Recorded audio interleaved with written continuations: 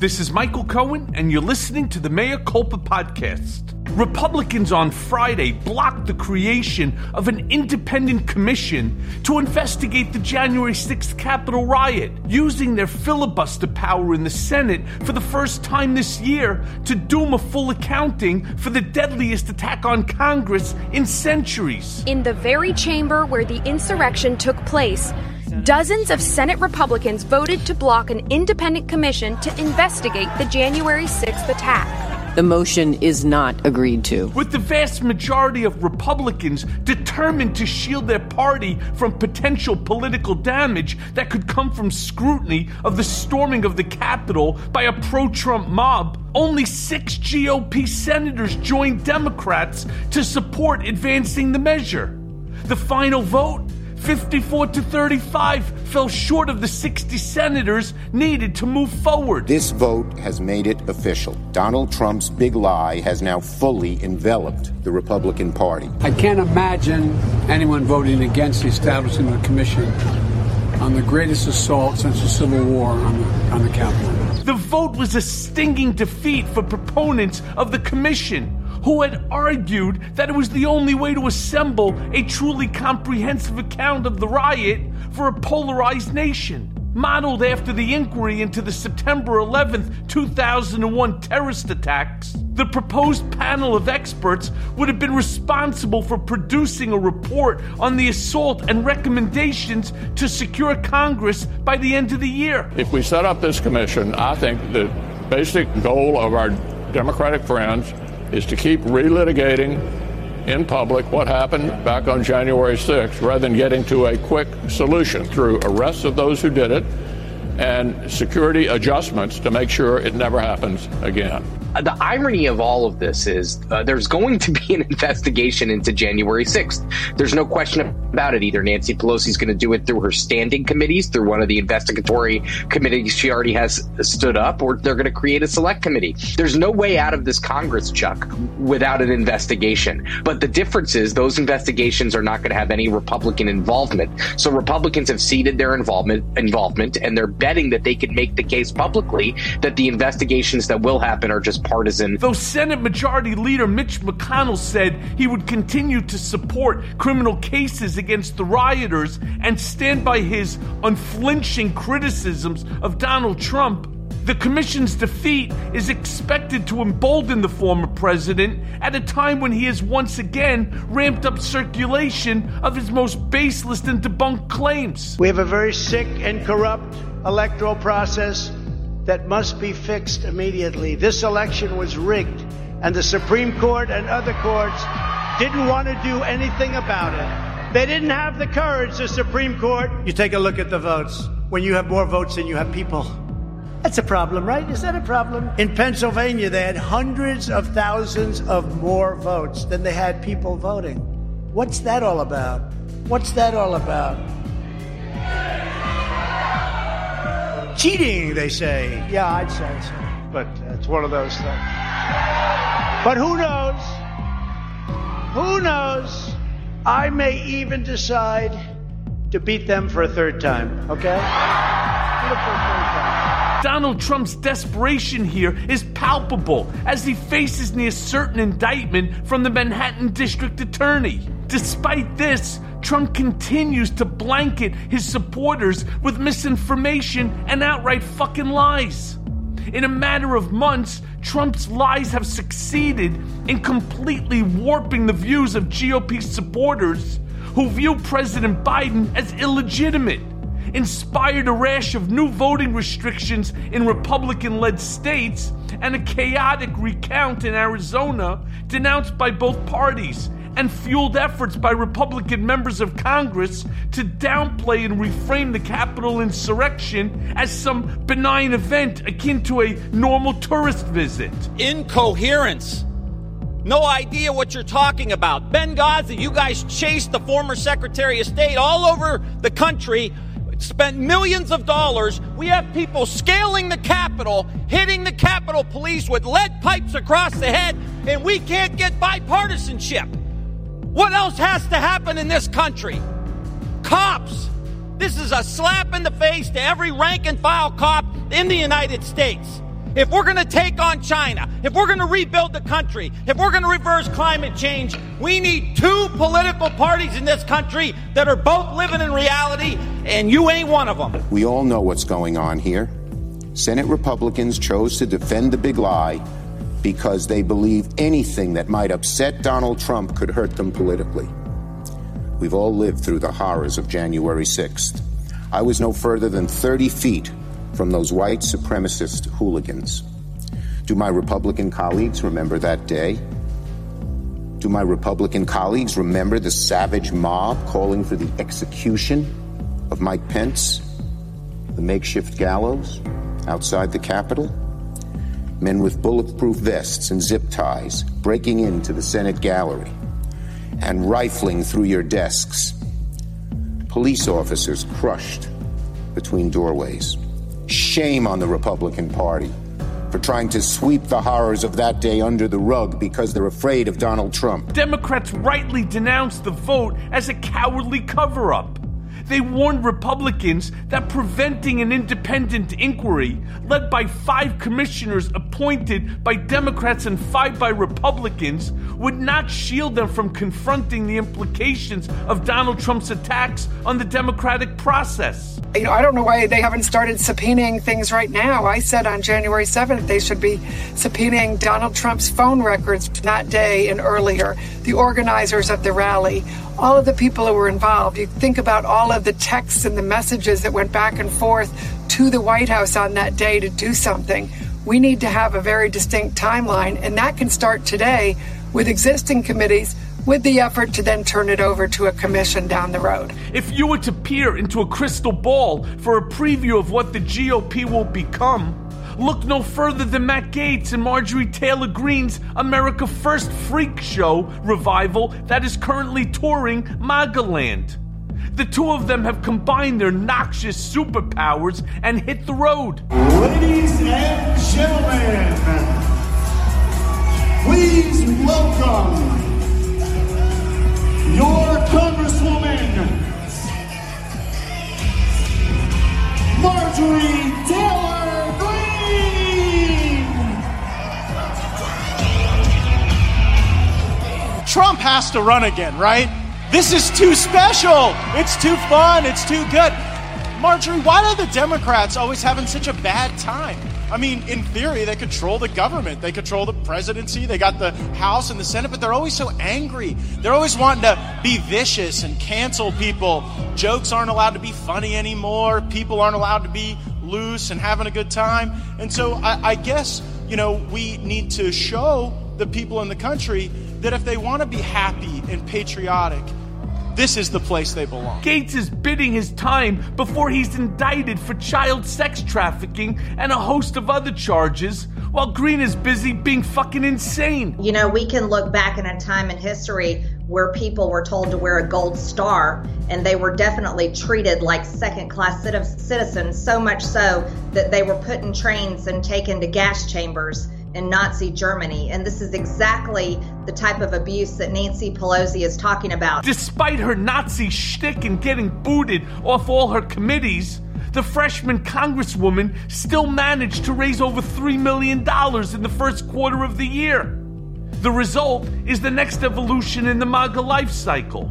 Trump may be done as a candidate, but the next generation is doing just fine, thank you very much.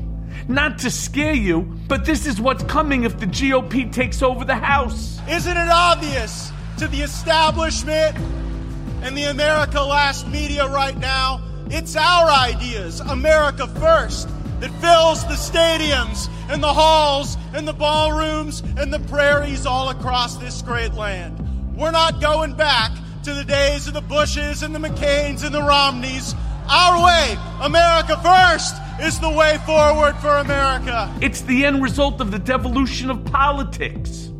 In an era where all that matters is the next soundbite and crazy for the sake of crazy, Gaetz and Greene certainly did not disappoint. The internet's hall monitors out in Silicon Valley, they think they can suppress us, discourage us. Maybe if you're just a little less patriotic, maybe if you just conform to their way of thinking a little more, that you'll be allowed to participate in the digital world. Well, you know what?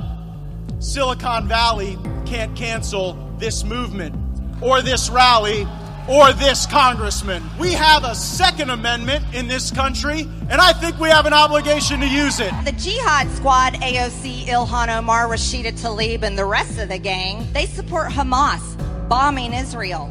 You know what else they support? Antifa, BLM, thugs, domestic terrorists fighting our people, burning our cities, attacking our police officers. That's who they support. Having learned precisely 0 lessons from the Capitol riot, Gates spouted off about armed rebellion. After whining about conservatives being canceled, or in other words, being removed from social media for inciting hate and violence, the Congress moved on to talk about the Second Amendment. It's not about hunting, it's not about recreation, it's not about sports. The Second Amendment is about maintaining within the citizenry the ability to maintain an armed rebellion against the government if that becomes necessary. What we're witnessing is politics as professional wrestling. There's so much to mock. It's almost like an overload. And doing real commentary on politics today, you're doing commentary on pro wrestling. Like, this is a rigged game, and you're out here pretending like this shit makes sense. The economic system that's been set up around politics is the very same that Vince McMahon set up around wrestling. Or worse, politics as described in the eerily prescient Matt Judge film, Idiocracy. I know she's bad right now, with all that starving bullshit, and the dust storms, and we running out of French fries and burrito coverings. Yeah. But I got a solution. That's what you said last time, dipshit. I got a solution. You're a dick. South Carolina, what's up?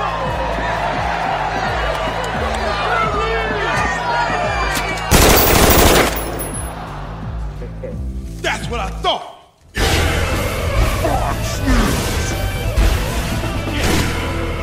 I know I have said countless times that what really frightens me is the prospect of a smarter, slicker, more capable Donald Trump.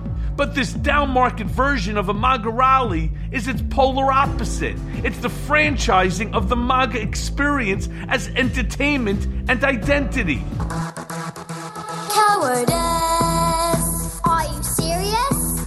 Apologies for freedom. I can't handle this. When freedom brings answer the call. On your feet, stand up tall. Freedom's on our shoulders. USA. Enemies of freedom. Face the music. Come on, boys, take them down. If you have hate in your heart and fear the future, you no longer have to wait for Donald Trump. Gates and Green are presaging an era when this type of racist populism is as readily available as going to your nearest Dave & Buster's. Step up, folks, drop off the kids for chicken wings and take your wife to the rally to scream about immigrants. It's a fun day out for the whole family. In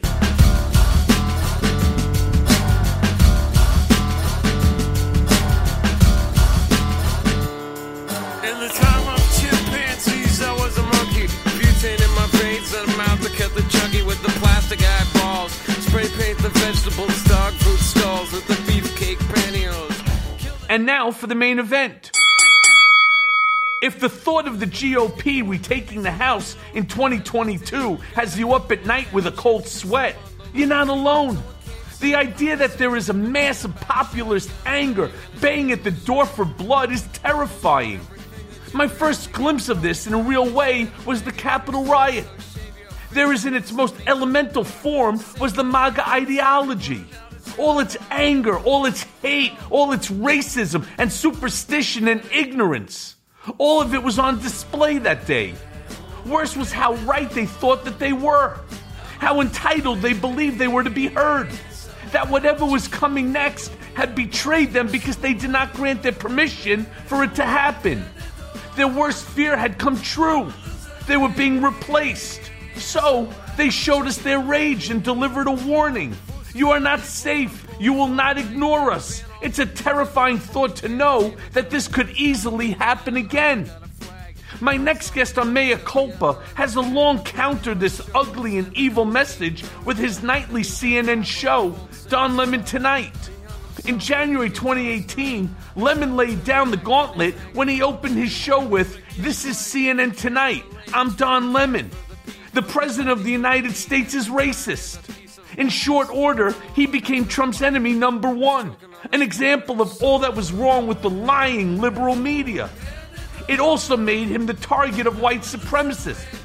But Lemon would not be deterred and continued to act as a truth teller, stating later that year in response to Trump's continued demonization of migrant caravans, "We have to stop demonizing people and realize that the biggest terror threat in this country is white men, most of them radicalized to the right, and we have to start doing something about them. There is no travel ban on them." Conservative heads exploded with rage, cementing Don Lemon as the voice and conscience of this new Trump resistance. He is the winner of the prestigious Edward R. Murrow Award for his coverage of the DC sniper in 2002 and the recipient of 3 Emmys. His new book, This Is the Fire, is an ode to James Baldwin and captures the difficult conversations around race he has with his friends, as well as the legacy of racism and how it shaped him as a person. Lemon joins us on Mea Culpa as the GOP Senate abdicates its duties on investigating January 6th, and we speak widely about his book, James Baldwin, and how frightened he is of the modern GOP. So let's listen now to that conversation. Your new book, This Is the Fire, was inspired by the James Baldwin book entitled The Fire Next Time. Both examine racism and its effect on society, as well as its roots and causes. Now, I'm curious, channeling Baldwin as you were, what do you think James Baldwin would have made of Trumpism and the MAGA agenda? Not just the racism, but the gaslighting and the conservative victimhood. Well, I think that he was already inspiring people, I think, from beyond with what he wrote about when he was alive. He was a trailblazer and a maverick then. I think that he would be astonished by it. He would speak out vehemently about it. I don't think that you would be able, Michael, to contain him and to contain his vitriol for the gaslighting, for the lying, for the racism, for the bigotry, for the xenophobia, the homophobia, all of it. I think that it would have enraged him, and it would have, I'm sure there would be a book in there somewhere, but you would be seeing him all over cable news and any other venue talking about just how ridiculous the times that we're living in are. And he would say, I said the fire next time. I think he would have said, which is the reason I wrote the book, this is the fire. I think he would have said, we're in the fire right now. And look, don't get me wrong. I don't fancy myself a James Baldwin. I want people to know that. I don't think that I am he's a literary genius. I'm not that prolific and that even smart to be able to live up to James Baldwin. But I did my best, and he was an inspiration, and the book is an ode to him. So I would actually think, which is part of the reason for the title of my book, that he would say, we're in this damn fire right now, Michael. Well, do me a favor, if you would, for my guests. Explain who James Baldwin was and why he inspired you the way that you did. Because on CNN, on your show, which, I've been on many times and I enjoy your show, you're very much into talking about racism and the systemic racism that Trumpism has brought to this country through his vitriolic speeches and through his actions. So if you would give a little background on James, because I'm personally interested in terms of why you ended up choosing him as the reason for your James book. Baldwin was a literary genius. He was a black man from Harlem who happened to be gay, who came of age in the 40s and 50s,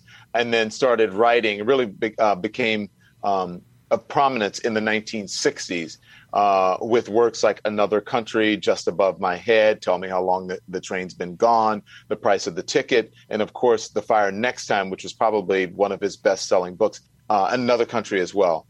So James Baldwin wrote about being black in America, and it was just the brilliance that he spoke about it, that he wrote about it with, was just people had never seen or read anything like the words that he put on paper. And he was also famous, if you want to know, in popular culture from his debates with William F. Buckley. that you can find on YouTube where he would just dress down not William F. Buckley, conservatives, racists, where he would explain to them, what his thinking was and why they were blind to the racism that was happening in America. And so The Fire Next Time became one of the best-selling books of all time. Another Country became another one. And I started out reading James Baldwin. I was coming to terms with my sexuality at LSU down south in Louisiana, Michael. And the first guy that I started dating handed me Giovanni's Room, which is a book by James Baldwin where he's living in Paris and he's having an affair with this man. And if you read it, you would think like some, blonde haired American guy, WASP, had written the book. And then you come to find out it was this, brown skinned black man who was writing this book. And it just showed you his talent, because never in the book would you even think that anybody it was black or anything. And so I started to read that, and it was just such a beautiful book, Giovanni's Room. And after I put that book down, I picked up The Fire Next Time, and then was just transfixed and transformed by it. And then I read everything in the Baldwin canon. Okay, so long story short, The Fire Next Time had the biggest impact on me, Michael, than any other book that I've written. In James Baldwin's writings and that book, the biggest impact on me when it comes to racism and homophobia or just being gay. And so during the pandemic, when all of this was happening, I was feeling guilty about the world that I was going to leave to my great nephews to inherit. And I couldn't be with them because we were all in quarantine. I couldn't show my affection or my love and my adoration for them. So I sat down, as James Baldwin did in The Fire Next Time. He starts off with a letter to his nephew on the 100th anniversary of the Emancipation Proclamation. And he starts by saying, you and I both know that we're celebrating 100 years of freedom, 100 years too soon. And so I started with that concept. And when I wrote that letter to my great nephew, saying to him that I want him to be able to accept his beauty and his blackness and whatever it is that he wanted to do with an ease that I never mastered at his age and even at my own age, the book just poured out from there. Interesting. Now, one part of the book that baffled me was when you wrote that we're witnessing the death throes of white supremacy. How do you square that notion with the sight of Confederate flag insurrectionists storming the Capitol to try to take back the government and an election that they were told was stolen from them? Wait, get a load of this, right? This is your words, by black people. Explain that one. Well, of course it was stolen from the black people. Look at where, they're saying, look at where they're contesting. It's mostly areas, if not all, Arizona, but areas that have high diverse populations, mostly black people. Look at Georgia, look at Pennsylvania, look at all of these, look at Michigan, Detroit. All of these areas are black areas. And so he is leaning into that whole trope about black people being thieves and stealing and you can't trust them, right? That's what that is. And his supporters are falling for it because they think that they're worried that they're no longer going to be the preeminent voice in the country, right? That things aren't going to be the way that they used to, that they won't have the privilege that they've had since America has been, if you want to say, quote unquote, founded. But the reason that we had an insurrection, that's proof of my point. The reason that we had those people out there fighting tooth and nail, because they see the demographics of the country changing. They see the country becoming more diverse, and they're concerned that white people won't be the preeminent voice and culture in this country anymore. That scares them. Why does it scare them? Because they don't really know black people. They've been taught to fear black people. They haven't explored knowing people, having relationships and friendships with people who don't look like them. They have been a victim, so to speak, of white flight. They've been a victim of political rhetoric, of racist rhetoric, of people who are telling them, hey, listen, no one's looking out for you anymore. And so yes, we're in the death throes. By sheer numbers, by 2040, we're going to be a minority-majority country. And that scares the hell out of a lot of people. Why? Because they think if the minority becomes the majority, then that new majority will do to them what the old majority did to the minority, which is ludicrous. But which is ludicrous. It's never going to happen. That's not, our country doesn't work that way. And I've been on your show and so many other shows, and I call it the loss of the status quo, which is really what's inciting this craziness into people's ideology. And Trump was so damn good at figuring out the message in order to spark the flames inside the belly of these white supremacists, which is, of course, is why he never, ever repudiated the likes of David Duke or white supremacy when they were marching in Charlottesville screaming, Jews will not replace us. He didn't have the guts. He just didn't have the guts to go ahead and to call these people out for who they are. And that's because, again, he saw somewhere in himself, right, this loss of the status quo. And you're right. It scared the shit out of him. So, listen, I don't even know if he didn't have the guts, Michael.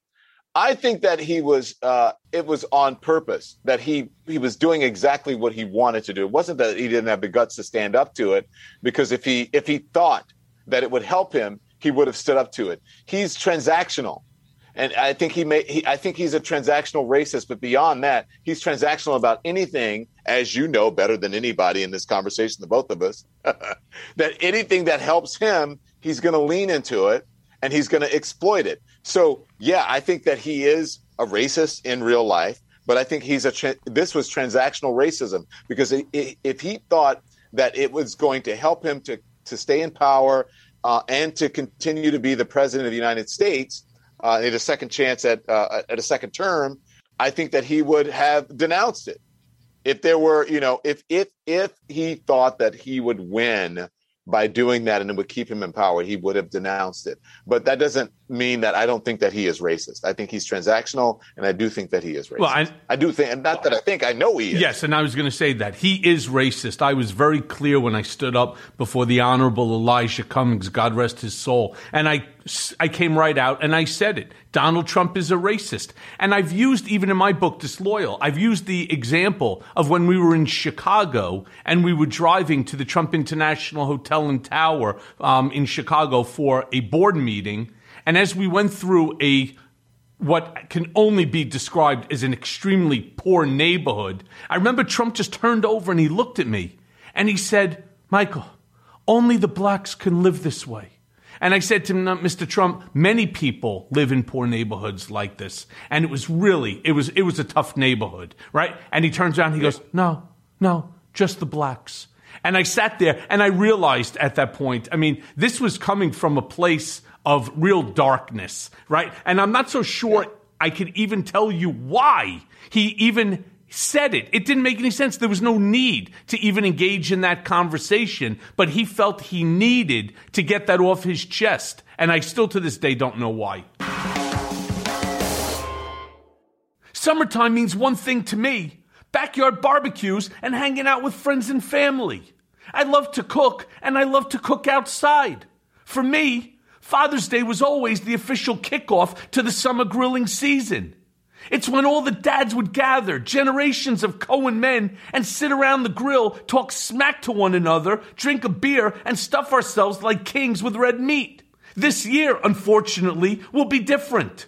I'm under freaking house arrest. That means no backyard barbecue or going to the butcher shop. But before you sound that sad trombone, I got this massive box of Omaha steaks shipped right to my home. I may not have a backyard that I can travel to, but I got a small balcony and a grill pan so that the barbecue is still on. The party just comes to me. If I never eat anything other than those 10-ounce New York fillets, I'll die a happy man. Plus, having this stuff shipped to your home is insanely convenient. Just order what you want online and bam, you got all kinds of meat. So take my advice, do for your dad what Omaha just did for me, and send him a box of meat and watch how happy it makes him. Go to omahasteaks.com, type Cohen in the search bar, and order Dad the Get Out and Grill assortment. It includes 20 entrees he's guaranteed to love, like ultra juicy burgers, plum chicken breasts, sides, desserts, and 4 10-ounce butcher cut New York strips. These strips are aged 30 days. And why is that important? Age equals tenderness. Plus, get 4 free New York strip burgers with your order. These are ultra lean and pack a bold, intense flavor. Omaha Steaks isn't just steak. It's the best steak of your life, guaranteed. Visit omahasteaks.com, keyword Cohen, and order the Get Out and Grill assortment today. Send Dad more than just a gift. Send him an experience he'll love and can share with you. And don't forget, for a limited time, get 4 free New York strip burgers with your order. That's omahasteaks.com, keyword Cohen. But I think it's not even that. I think it also comes from a place of ignorance as well, because if you travel around this country and when he was running, I'm sure he did. I've seen some poor neighborhoods where black people don't live, where white people live. And I grew up in Louisiana. I've seen a lot of poor white people. Look, this is not the oppression Olympics, but I think poor blacks or blacks and poor whites have more in common than they're led to believe. And if they actually got together and joined together and understood each other, they would be an unstoppable force in this country of fixing the wealth gap, the socioeconomic gap in this country. But I think our politics are used to divide people. And so, look, you drive through Appalachia, you drive through Virginia, you drive through Louisiana, you drive through Mississippi, you drive through Arkansas, you drive through some places on Long Island where we both live. You'll see some poor white people. And I think, listen, Donald Trump I think that's ignorance on his part. It's probably willful ignorance in some sense. But look, I understand where it comes from in him because he's grown up in a place of privilege. And he's probably grown up to learn and have been taught certain things about people of color, as you would know. Well, as you said also, everything that Donald Trump does is transactional. Now, you may remember I had said to you, I believe it was even on one of your segments on CNN, when I said to you that Trump will not concentrate on the black vote because he felt that blacks were too stupid to vote for him. Do you remember I had told you that? And you just looked at me with that famous Don Lemon sort of like, what? What? I just remember watching your face as I said it to you, and you looked and you're like, there were so many things that you wanted to say, but you just can't use the right expletive for that one. Yeah. But speaking of being transactional, it is. But speaking of being transactional, he said the same thing about Republicans and conservatives, or something very similar, that they're so stupid that I could get them to vote for me. I forget what the exact quote is, but I'm sure you've seen it before. All I'd have to do is this and basically exploit the forces in society that he exploited in order to win and gain followers and supporters. And he did exactly that, and yet they still support him. It's really unreal. It's absolutely unreal. But I think blacks are not too stupid to support him. Blacks see right through them. When it comes to racism, black people are obviously the canaries in the coal mines, as black journalists were in the beginning, as you know, calling out his racism, and journalists of color calling out his racism from the very beginning. And he didn't like that. And you knew that. You were there for it. You knew he didn't like it. He called me a racist because I challenged him on the whole birther thing that he had delved in for so long, and and beyond that. But he didn't. That's who he is. That's what he is. And you're never going to be able to change him because you're right. That's who he is. But Don, in your book, you also compared Trump to a symptom alerting internal disease. What is the diagnosis Trump reveals? The racist cancer in our society. That's what it is. The racist. I think I said he was a perseverating. I forget what it was called, but he is the melanoma that you go and you get diagnosed with, and then you have to figure out how to excise it or how to treat it. And so I think that he uncovered for many people, especially for whites, like whites who thought, okay, we're in a post-racial society. We've elected a black president twice now, yada yada yada. And then black people were like, I don't know about that. I'm still, being treated the same way I was. I'm still seeing the same racism. I'm still seeing Barack Obama getting a hard time. I'm still seeing people saying that he's Kenyan, that he's Muslim, not that there's anything wrong with being Muslim, and all of these other things. You saw the hate groups come out of the woodworks when Barack Obama was president. So I think that he showed America itself, that what was lurking for the most part just beneath the surface. You know, one of the big problems that I see and I have talked about is, you recall when Barack Obama was running for president, there was such a call to action to the black and brown community to get the vote out there, to get out and make your vote count, which they did. And they voted in record numbers as a bloc. But those numbers have not been duplicated since. And I'm kind of curious why you think something like that is happening. Why don't we see, especially knowing that there's so much on the line, why don't we see that same sort of enthusiasm or interest in the election from the black and brown community that we did when Barack Obama was running? Well, I think because there's only one Barack Obama, like there's only one Donald Trump. And, you know, if you get a black man that has the charisma and the story and the history and the smarts and a resume of a Barack Obama, then you might see that. Look, I think the same thing will happen in 2024 if Donald Trump is not on the ticket. You won't see a turnout from conservatives. You won't see a turnout from whites like you would have if he is on the ticket. You didn't see it before he was on the ticket. So I think these are once in a lifetime sort of characters or people who come along. You know, there's one Kennedy, there's one Reagan, there's one, quite honestly, one Trump, and there's one Barack Obama. So I think that obviously you're going to see black and brown people turn out because Barack Obama was a black man.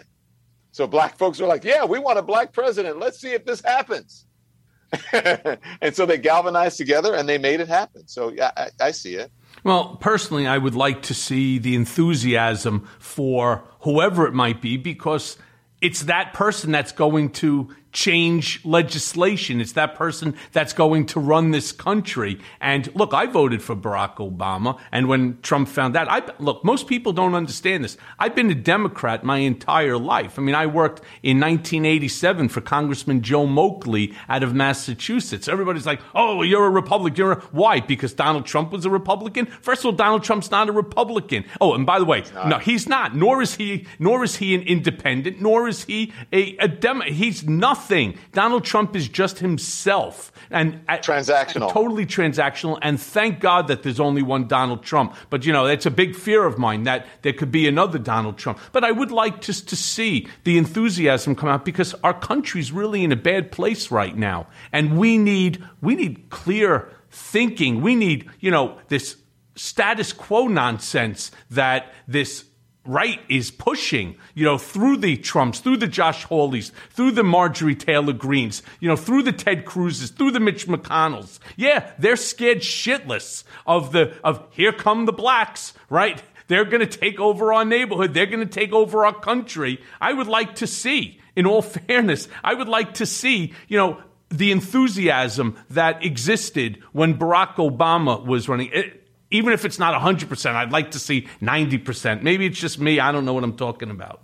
I think they learned from Donald Trump how to be outrageous, and that sort of bombast would get them attention and possibly even vote. It certainly gets them more money because they exploit the fears of Republican voters, which are mostly white voters, that, yes, someone is going to take over your neighborhood or going to take over your country. Yeah, listen, I think that, of course, we would like more engagement in the electoral process. I think there should be, especially from black and brown people. And I think that we did see a lot of it, maybe not to the numbers of Barack Obama, but we did have record turnout in 2020 for Democrats, for Joe Biden, by the way, who's an older white man. And you had black folks turn out for him in droves and made the difference for him. Look at how he was saved by a black congressman, right? He was on the outs, hadn't won anything. And then he goes down south and he wins. How did that happen? Black folks resurrected his campaign, and black folks helped to elect him and put him in the highest office in the land. And so I think that there is engagement. I don't think you can expect as much if you don't have a black person on the ticket, I think that turns people out. And I think that, look, if you have a black Republican on the ticket, I don't think whites would show up to vote for him as much. If you have a brown Republican, say a Marco Rubio on the ticket, I don't think that you'd have as much support from whites. I just don't. Yes, but here's an observation. I believe Kamala Harris is black, so I would certainly hope that, being that she was on the ticket, that would have, again, brought out the enthusiasm that I was hoping to see again. But like I said, I don't disagree with you, but she's not Barack Obama. No, nobody is. She is a very accomplished, very smart nobody woman. is. She's not Barack Obama. You're right, and nobody is, and nobody will ever be. Don, on May 25th was the 1-year anniversary of the death of George Floyd. Now, in that time, we saw a huge awakening in our country and a wave of protests unseen since the 1960s. Do you think that awakening will become permanent, or are we in danger of forgetting the lessons of a year ago already? I think we are. I think it's a combination, but I think the latter is probably going to happen, that we're in danger of just letting the events of 2020 and then the eventual verdict in 2021 just sort of wash away, right? There was this enthusiasm about learning about racism, trying to correct some of the ills of the past and of our society when right after George Floyd happened. You were a witness to it. You knew about that. People were concerned. You even called me to talk about it. A lot of my white friends call me to talk about, I can't believe this is going on. I don't have the tools or the vocabulary to be able to talk to my friends, and especially my kids. I don't want my kids growing up in this sort of world. What do I do, Don? I feel like I've let my black friends down because I haven't heard them, or even in many ways believed some of the issues that they dealt with and some of the things that they go through. And then if you look at the polling, the support for Black Lives Matter, the support for police reform, the support for making changes when it comes to race in this country, if you look at it then versus now, you see that people have really sort of dialed out. Right? They become sort of immune or numb to it. And they're like, okay, we've done enough already. I'm just ready to get back to my normal life, the way things used to be. So I think that we have obviously made some progress if you look at the verdict, right? A guilty verdict. But then I think people, after a while, they just sort of want to go back to normal. I really hope that that's not true, and I hope that's just being the Don Lemon pessimistic side, because... No, I'm optimistic that it's going to change, but I think we're in danger. Your question was, are we in danger? I do think that we're in danger, and the only way that we're going to make a difference to make it permanent, which was part of your question, is that with people who have platforms and who have profiles and who have some degree of celebrity, who have some degree of influence in society, that they, just like the events of January 6th, you have to keep reminding people. You have to keep reminding people of the racism in the country, why George Floyd happened. You have to use your platform to stay on top of it. That's all I'm saying. But I am optimistic. I really am. And do you think that maybe the fact that they're going to hopefully enact the George Floyd Act, do you think that will help to keep... First of all, it'll certainly help to keep his name alive, but to keep sort of this movement alive, which I hope that it does. I mean, I think as Americans, I think we are so much more than what we've been showing to the rest of the world, especially over the course of the past, 4 years under Trump's administration. So I certainly do hope that passes, and it's not just going to be something of the past and forgotten about. Would you say, am I hopeful? Is that what's your question? Yeah, are you hopeful? Yeah, I am hopeful. I mean, I know I don't sound like it. I'm just being pragmatic. And, I have seen us, move to the precipice of change before and then all of a sudden fall back. And I don't want to see that happen this time. So I'm just being cautious about it, about my optimism. Can I say cautiously optimistic, Michael? I think that's fair to say. Okay. I think that is fair to say. But here's what I think we have to do. We've got to start teaching the real history of this country in schools early on.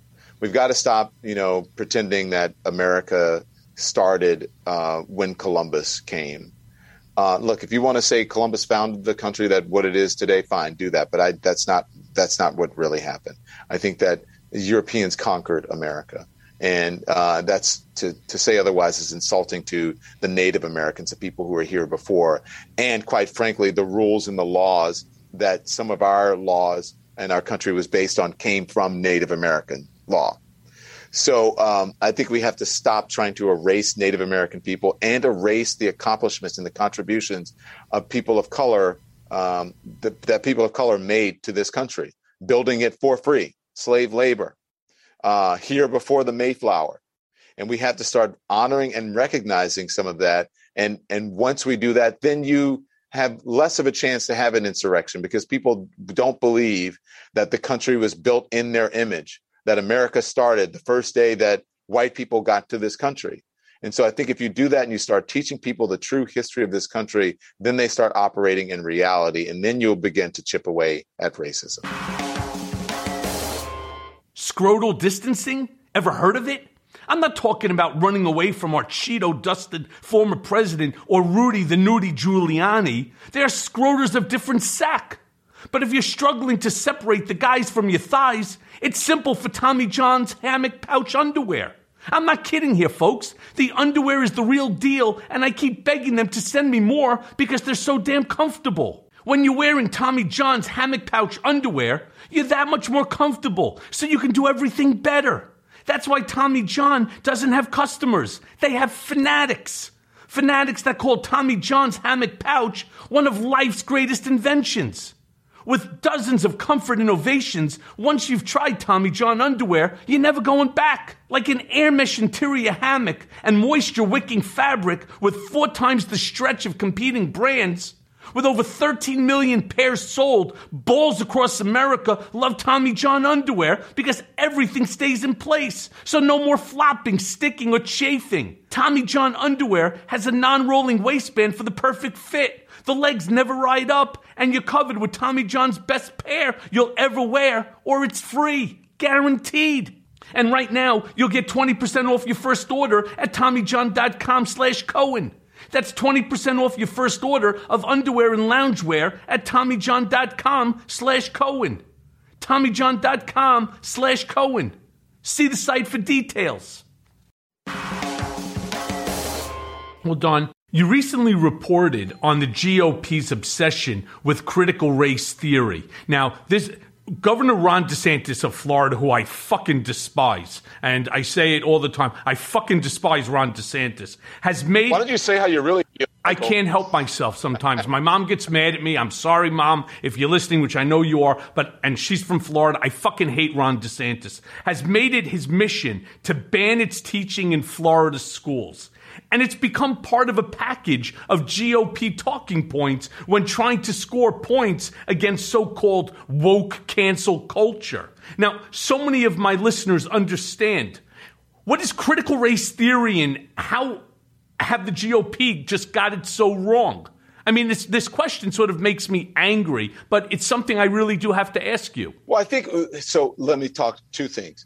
This whole idea of wokeness and woke culture, I understand there's a legitimate conversation to be had about wokeness and canceling or whatever and what it really means. But I think people take it to the extreme. And I think now wokeness has become, for the GOP, it has become anytime that they can't say what they want to say, something that's racist or bigoted or ignorant or wrong, then they blame it on wokeness or cancel culture. It has become this default that everything that they get criticized for, even if it's legitimate, even if they legitimately get criticized for it, they blame it on wokeness and cancel culture.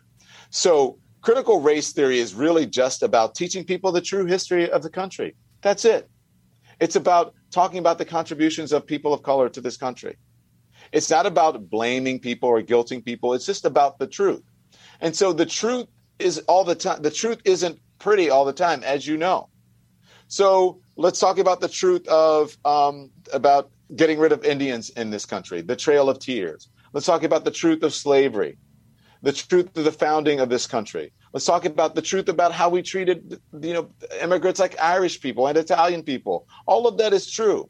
So all of it can be the critical race theory, the 1619 Project, the way traditionally American history has been taught, with, 1492, Columbus sailing the ocean blue, and then 1776 and the Declaration of Independence. All of those things can exist together. It's not, they don't have to be mutually exclusive. But the people on the right, and especially white Americans, are telling people that we don't want to change the way, we don't want to correct the wrong of the way history is taught and understood in this country. And so that's the problem. So that's why school districts and the right and mostly whites, they don't want to do it because, again, it is fear. They want to be the preeminent voice. They want to be the image that the country was made in. And it's just a lie. What drives me crazy is when you're in school, you learn that 1 + 1 = 2. And it doesn't make a difference what state that you're in. It doesn't make a difference what country that you're in. 1 + 1 will always equal 2. And history, well, right. That was the point I was making. History is history. It's facts. It already happened, so we know that it's actually true. There's no innuendo. There's no guessing. History is history. And I just don't understand why they can't accept what's wrong with teaching about Native American Indians. What's wrong about teaching about how the Jews were enslaved in Egypt? What's wrong about talking about how blacks were brought to this country for free labor? Because you take the focus off of white people. Because then you take the focus off of white people, and that white people founded the country and that the country was built in the image of white people. That's just the God's honest truth. That's why they don't want to do it. And I know that, some people will get upset. This has nothing to do with racism or me being some race baiter. I hate when people do that, but they do it and I understand it. This is just, as you said, 1 + 1 = 2. This is the truth. There's nothing wrong with teaching the history of this country. And the history of our country includes all of that.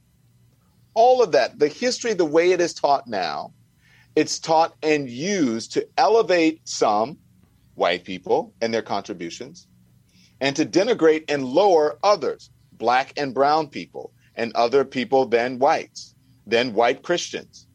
That's all. That's it. And if you've been taught that your entire life, then what else are you going to believe? And if someone tries to teach something different, you're going to fight against it because you don't know any better. That's called ignorance. And that's the whole reason that you should want to learn the truth, because who wants to be ignorant? Okay, but if this is the case, then what then are the teachers teaching the students in 5th, 6th, 7th, 8th grade in history class? I mean, history is history. Just go to a date, pull it up. Oh, that's the date that Frederick Douglass made a speech, right? Okay, right? What are you going to do? You're going to change his name to Fred Douglasstein and make him Jewish? What are you going to do? You're going to make his name to Fred Dougstone and make him from a white Anglo-Saxon Protestant?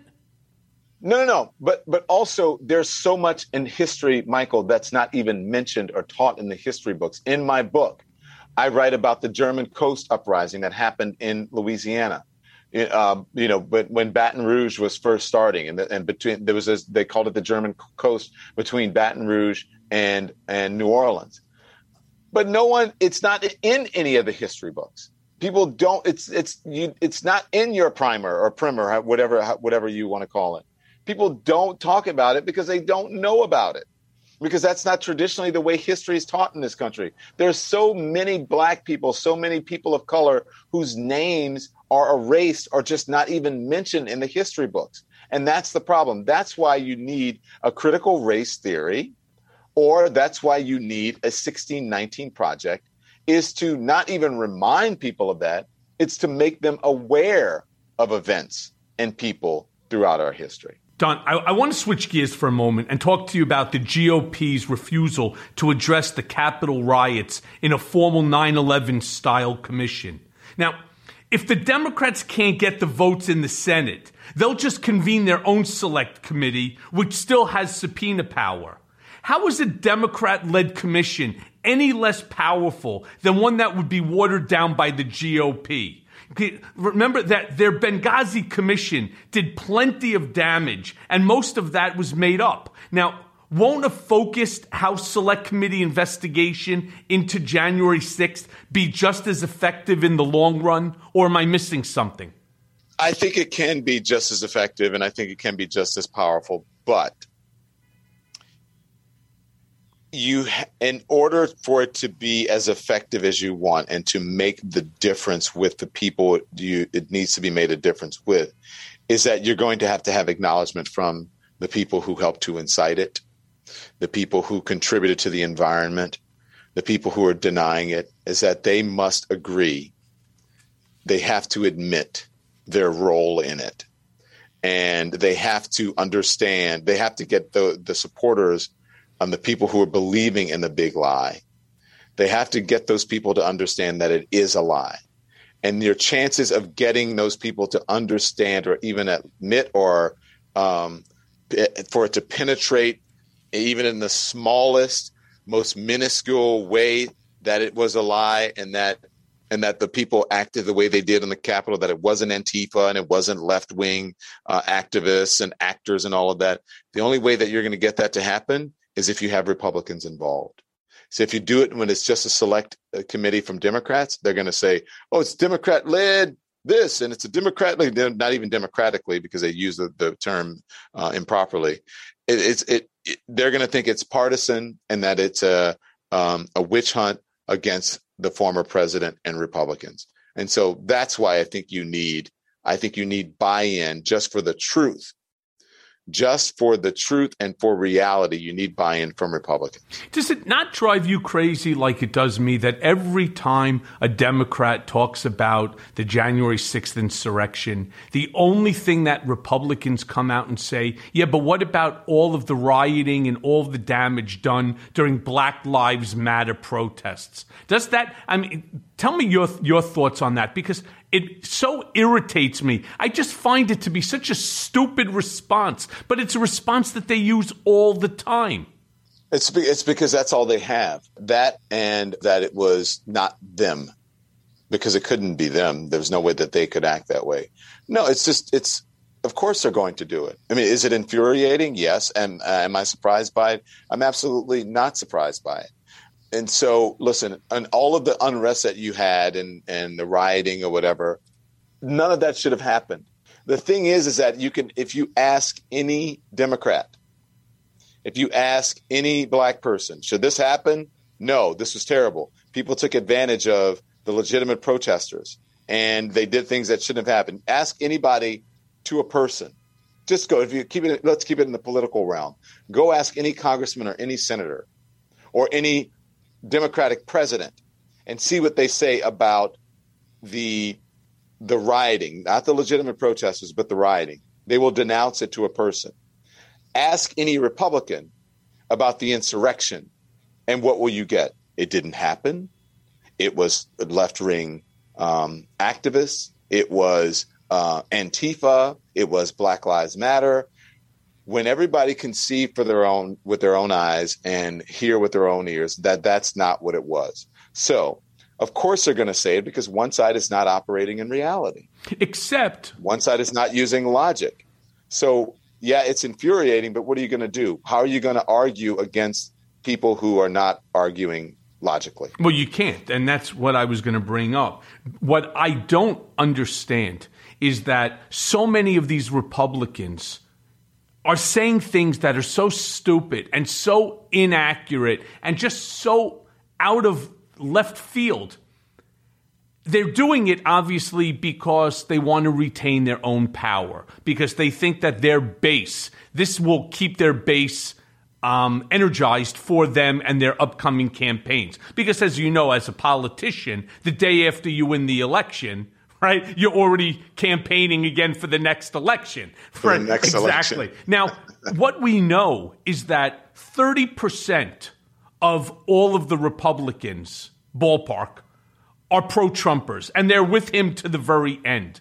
But you can't win an election with 30%. And I'm curious how, again, let's go back to the Mitch McConnells, the Ted Cruz, the Josh Hawleys, and so on. 30% should not be the denominator. That if you get 30%, right, that therefore you're a guaranteed winner. Because there's 70% of the people that are still out there. Maybe we'll call them the sane Republicans that are willing to vote these crazies out of office. What's the likelihood of something like this? And how did that 30% become the denominator? Well, because that 30% is keeping the Republican Party together, right?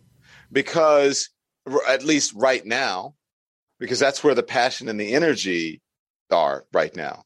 Because it's giving them something to galvanize over and about, right? It was stolen, it was fake. So then you can sort of create the laws around that, your own laws, right? You can suppress the vote around that. You can make it legal to suppress votes. Then you can gerrymander around that. So that's all that's happening. That 30% of whatever, those are your numbers, of Republicans that you say are the people who are doing what they're doing right now, the Trumpsters, they are basically rigging the electoral process. It's minority rule. That's what they're doing. And other Republicans are doing this, and I'm covering my eyes and closing my ears. They're doing that because it keeps them in power as well. And it keeps the party afloat. Because the Republicans right now are not selling anything, much of what they're selling, the public is not buying. Agreed. And they know it. So they have to figure out a way to ensure that they can win in the near future. Yeah, but that passion that you refer to, that energy, it doesn't happen long term. Their strategy they're doing now is not a long term strategy. Eventually, they will lose. In the short term, it might work, though. Sorry. That's okay. It's, again, the passion, the energy you're referring to. It's not, I don't see it as passion and energy. I see it as just raw hate. It's raw hate for somebody else. And if it's going to be a hate based upon the color of your skin or your sex or your sexual orientation or your nationality, I don't know. But it's all predicated on hate. But, Michael, what motivates people? Hate and fear. Those are two very strong motivators. It most certainly is. I'm curious, though, if you saw the recent Jonathan Swan Axios interview with Liz Cheney, where he presses her on refusing to connect Trump's election lie with the rash of voter suppression bills being pushed across the states. I don't understand why she would stop short of recognizing what is so obvious, that these laws were created to appease the president and to roll back gains by black and brown voters at the ballot box. I spoke with Jonathan about that, and it defies logic. I don't understand why she doesn't see the connection, because the whole idea of what's happening across the country with these voter suppression laws, they stemmed from the big lie. They stem from the president saying that the election was stolen, that it was rigged, and therefore people are trying to enacting these laws because of those lies. And I don't see the logic. I don't understand why she doesn't see it or just doesn't want to admit it. She says her quote in Jonathan's interview is that there's voter fraud. So I don't understand. I'm speaking as she was. She said, I don't understand why we don't have voter ID and blah, blah, blah, blah, blah. Okay, you can believe that there is some fraud in every election, which we know, but there's not major fraud. There's never been a study. There's never been any evidence at all of major voter fraud in this country to the levels that will make a difference. Actually, it's minuscule. And the ones that we have been finding lately have been what? For Republicans who have voted twice or voted for dead people for Donald Trump, or who have been trying to rig the election in a way that helps the former president. And even the former president tried to do it with the Georgia Secretary of State. So I don't understand why she doesn't see it, why, that it's not connecting for her, or maybe she just doesn't want to go that far. I have no idea. I mean, I love it when you guys play that Raffensperger telephone call with Trump, where he's saying, you got to find me. You got to find me those votes. I just need 11,000. I need it. Yeah. It's one thing if Don Lemon says it, these people will not believe it. It's another thing if Michael Cohen says it. Those same people will not believe a word coming out of either of our mouths. But these are words coming out of the man's mouth himself. And, that's the funny thing about these recordings, right? What is he going to say now? That wasn't me? That's not what I meant? Of course it's exactly what he meant. And what's the story now where they turned over a whole bunch of these voting machines to some Republican-based company that was supposed to review the machines? How do we now know that those machines aren't rigged themselves? No, that's the issue. I don't think that you have the Arizona Secretary of State, election officials now saying they don't think that they can use those machines again because they've been compromised. And they're probably easily hackable. So, it's all a big farce. That's the whole thing, Michael, where I said about people with a platform, people who want to speak the truth. And it has nothing – listen, Michael, this has nothing to do with left versus right or Democrat versus Republican. This is right versus wrong. This is about an attack on our democracy. And so what's happening in Arizona is a farce. What's happening around the country with these restrictive voter laws and these lawmakers who are buying into this big lie about the election was stolen, it's all a farce. It's all a lie. And that's why I say people who are in positions of power, who have platforms, who know the truth, have to use those platforms to speak out and counter the lies and the bullshit.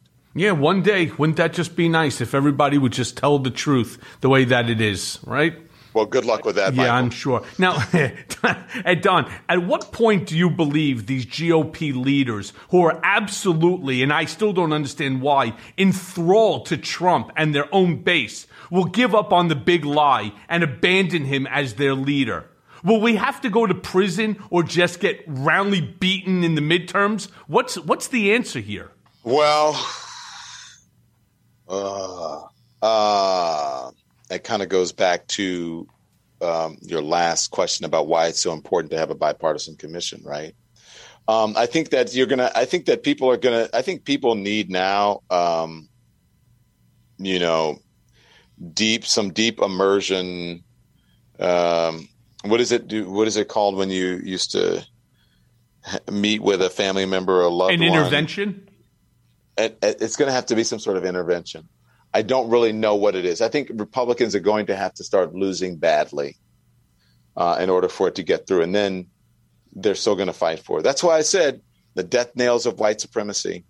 We're in the death throes of white supremacy. That's where we are right now. And people are going to fight harder.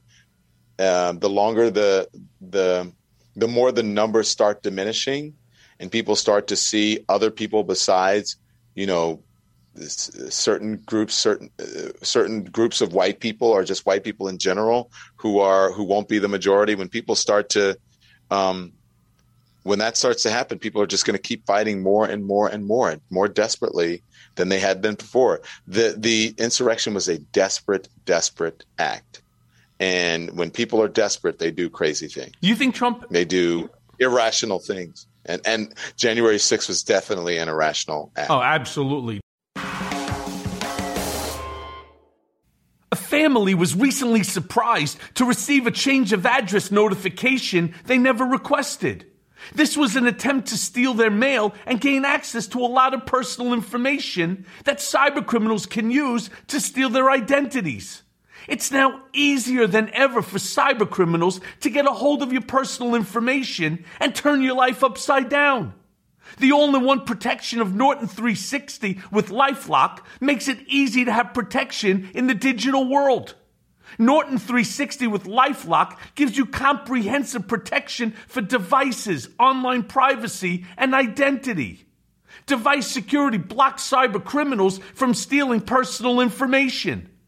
VPN with bank-grade encryption helps keep information you send over Wi-Fi safe.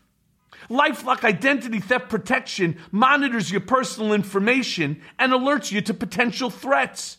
Now, no one can prevent all cybercrime and identity theft or monitor all transactions at all businesses, but if you have Norton 360 with LifeLock, you can opt into cyber safety. So sign up today and save 25% or more off your first year by going to norton.com/Cohen. That's 25% off Norton 360 with LifeLock at norton.com/Cohen. Do you think Trump has to go to prison before which Trumpism starts to get squashed, or is it something that will survive even post a Trump prison term? Look, I'm not a juror or jurist or whatever. I'm not like, I can't say, does Trump have to go to prison? If he's guilty of something, then he should pay the consequences for it, whether that's prison or not, whatever that is, whatever a jury of his peers decides for him, or prosecutors or what have you in the legal system, then that's what must be done. I do think that we have to stop platforming, promoting the lies and the misinformation, because that's in many ways, that's what he wants, and that's what his supporters want, to keep them relevant, to keep them in the news. I do think that after you expose someone or people for who they are, I don't think that you have to continue to elevate them by giving them a platform. And I think that, look at what happened once he was deplatformed from Twitter. Look at what happened. He wasn't able to spread the misinformation with the push of a thumb, the way that he had been able to before. So I think we need to re-examine all those things: who we give platforms to, who we give our platforms to, who we elect to public office, and who we give our votes to. Yes, but unfortunately, so much has come out about Trump. He has been exposed for being so many things. He's been exposed for being a racist. He's been exposed for being a sexist, misogynistic, xenophobic, homophobic, Islamophobic, anti-Semitic. This is who the man has been exposed. And yet, there's still that same strong base that if Donald Trump walked down Fifth Avenue, as he said so many times before, he could shoot someone and get away with it. The question I was really asking you about him going to prison is not so much about him committing dirty deeds, him breaking the law, and no one being above the law and having to pay the same consequence that I did, but more about destroying Trumpism, because these people look up to him like a god. And somewhere along the line, this sort of has to stop. People have to turn around, put the Visine in their eyes, and realize that this man is as morally bankrupt as any human being that has ever existed on this planet. Mm-hmm. And yes, but what does that say about you if you're easily co-opted with that? It means that if he can exploit you so easily. Well, it means that you fell into the cult of Trump. Many people have, myself included, right? And somewhere along the line, I opened up my eyes, and of course my eyes got opened up when I got kicked in the face by the SDNY, who came down at me like a ton of bricks. So that's a better question for you then, Michael. What do you think has to happen in order for people to not, to break the spell, so to speak? I think he has to be fully exposed, and I think he does have to go to prison, along with guys like Alan Weisselberg, Don Jr., Ivanka, Eric, Josh Hawley, all of those that were involved in the attempted overthrow of our democracy. Oh, you're talking about going to prison because of the insurrection. I thought you meant for other things. No, I'm talking about for everything. I'm talking about for everything. Well, let me ask you this then, because I know you said you're turning the tables, you're interviewing me. Now I'm interviewing you again. What else is new? the good old days. So I should have hit you with my car that time that you and your boyfriend were driving in the Hamptons, and you drove like a lunatic. No, we were running. No, you weren't. No, you were on your running. bicycle, I think. And you shot across the. Oh, I thought I was. Now you shot across the street over there, and I had to slam on my brakes. I was jogging, and you were turning in the intersection, and you tried to run over me. That's what happened.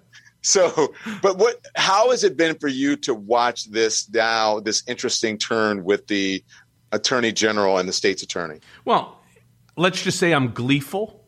I'm extremely happy to see that the hard work of the district attorney and the hard work of the Attorney General, Tish James, is paying off.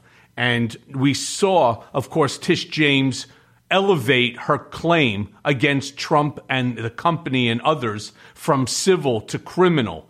That in and of itself should have automatically sparked fear in Trump, which it has. I believe yesterday, after that big announcement of the impaneling of the grand jury, he probably had to change his depends 3 or 4 times during the day. But I can assure you that this move by the Attorney General to criminal is something that caused him significant consternation. Now, for me, I'm really happy to see all of this happening because I also believe that there's going to be a lot of information that's going to shed more light on what happened to me in terms of the prosecution.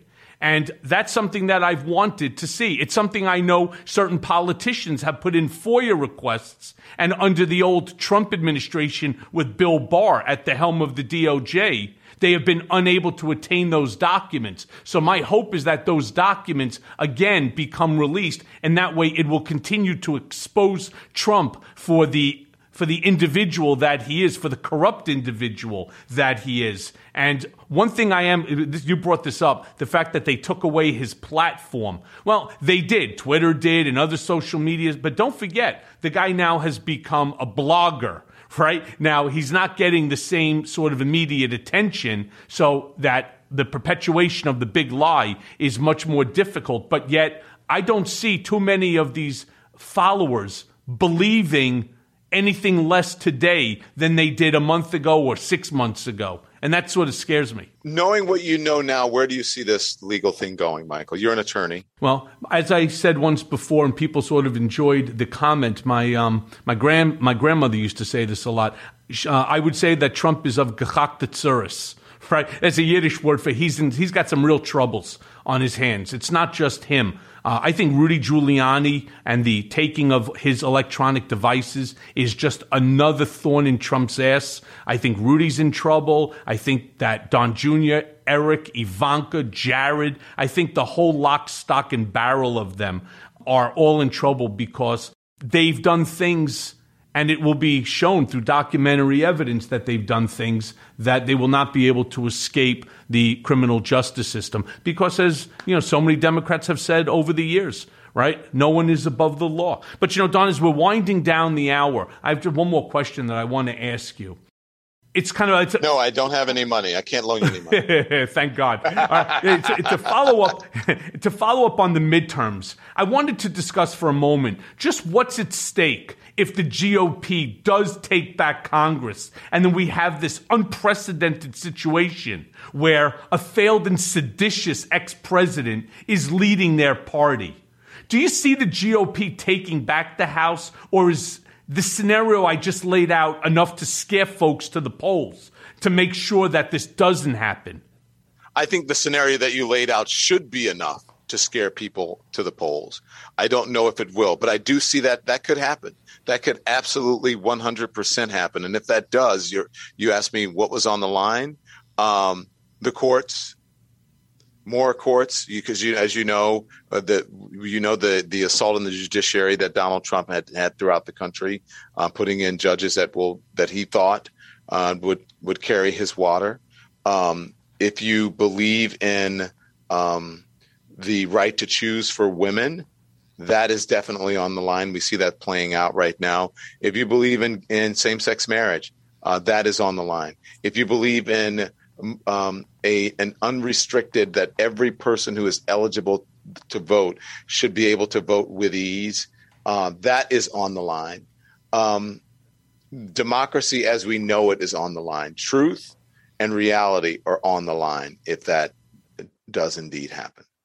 And you could see a return of the former guy in 2024 if that happens. Right. I definitely, and I've said this many, many times, I don't believe that Trump is going to be on that ticket. I don't believe that he's going to be running for president in 2024. I think the only thing You're not the only person who said that, who knows him and who has worked with him, who said that. Said they don't think it's going to happen. He just wants to be the kingmaker. That's correct. And again, it goes right back to the term that you've used a few times during this podcast, and that's transactional. And if you take a look to see the way that Donald Trump stacked the courts, the federal courts, as well as every opportunity to put somebody on the Supreme Court when the opportunity arose, Donald Trump doesn't have an idea who any of these individuals are. He received a list, I think it was from the Heritage Foundation, of like 100 judges. And when it came time for the Supreme Court judges, he didn't know Amy Coney Barrett. If he walked past her down the street, he wouldn't have known her. He never met with her in the White House before he decided to nominate her. There's a fucking piece of paper in front that has 30 names onto it. And he turns around, Eeny, meeny, miny, mo. Yeah, that's good. It's a woman. It was transactional for him. He wanted a woman because of what do you call it? Ruth Bader Ginsburg's passing, and he thought that it would play well for the women in the event that there was in the re-election. So everything with him was completely transactional. And he decided that he would look to see which person that might go his way in the event that there's a case that's going to be brought against him, because at that point in time, the district attorney's case was before the Supreme Court in order to obtain his tax returns, something that he desperately tried to keep out of the sight of the district attorney and obviously the country. Right? So too late now. Well, way too late, and I have to take credit for that. But the important thing is that people have to understand that this ideology that he created is so dangerous to the future of this democracy that I really do hope, and I say this so often, I really do hope that people get to the polls of all races, religions, creeds, colors. It makes no difference. You got to get to the poll, and you have to vote for what's right, because there's so much on the line right now. Never before, really, in this country's history, has so many different things been on the agenda all at the same time. At least I can't remember. I think you're right. I mean, you will get no argument from me. Well, that's a first. For what you just said. That's a first. Well, Don, it's so good to see you. It's so good to speak to you.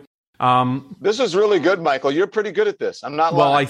This was really great. I really do thank you. And your energy you bring to it is great. Yeah. I really thank you, and I thank you for your show each and every night. I enjoy it, and I do know that Trump watches your show each and every night. So every night you should be giving him a little shout out. It's good for his ego, right? It'll make him feel a little bit better. But I want to thank you for coming on. I want to thank you for everything that you do, and for keeping the fight where the fight needs to be. Thank you, Michael. Thanks for having me on. I enjoyed the conversation. The same. I'll see you soon. You got it. Okay. Later, buddy. And now for today's Mea Culpa. The refusal of GOP senators to vote for the establishment of a January 6th commission to investigate the riot is a terrible precedent that will haunt the party for years to come. But it's for that very same reason that they voted no. McConnell and the other senators know that lurking under the rug is evidence that implicates some of them in connection with the attacks, and all of them for having tolerated Trump's election lies. They enabled him for years and played along with his charade, adding fuel to the fire. They are culpable, not just for January 6th, but for the environment and preconditions that allowed it to happen. We watched as he telegraphed his intentions at MAGA rallies and during a goddamn debate. But nobody spoke up. They were too worried about their own power and access to Trump. And when it blew up in their face, as any thinking person knew that would, they shrugged their shoulders and walked away. Now we're asking for accountability. And I'm sorry, this isn't just on Donald Trump. It's on every person who sat idle while he lied, bullied, and fucking cajoled his way to Washington. Frankly, it's on me for creating Trump as a modern candidate. Somewhere in the back of my mind, even then, I should have known that this would be the end result. But looking forward, all of these men are moral cowards and fucking hypocrites for their unwillingness to go before the American people and make their own mea culpas.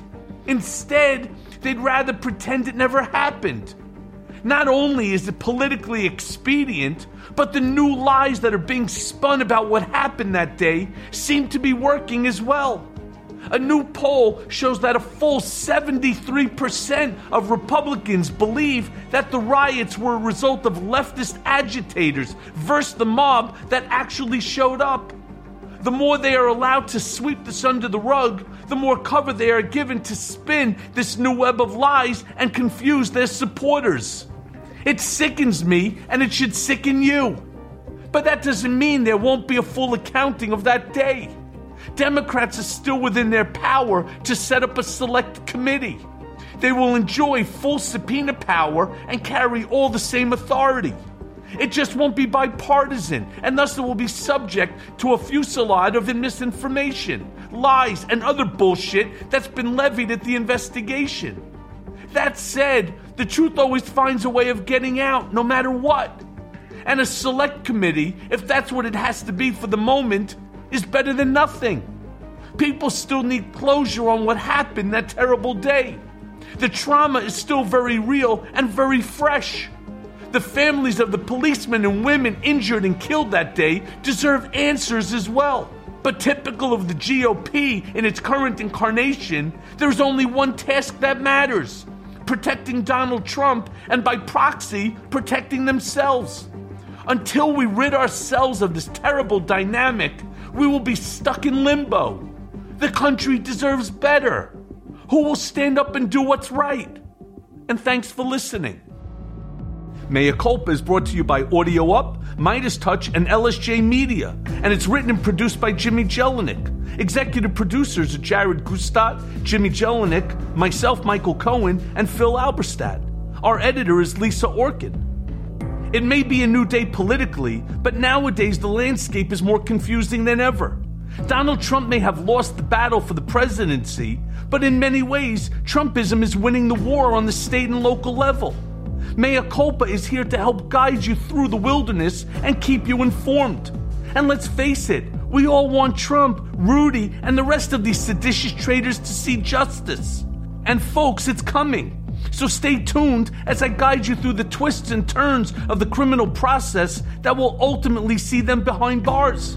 Mea Culpa. Nothing but the truth. Hey movie lovers, who needs a theater when you have Pluto TV? Grab your popcorn and your streaming device because free movies are here. Pluto TV is your home for movies. Great movies are playing anytime in over 20 exclusive movie channels of action, horror, rom-coms, and more. Watch hits like Saving Private Ryan, Pretty in Pink, and Charlie's Angels all for free. No signups, no fees, no contracts. Ever. Download the free Pluto TV app on any device.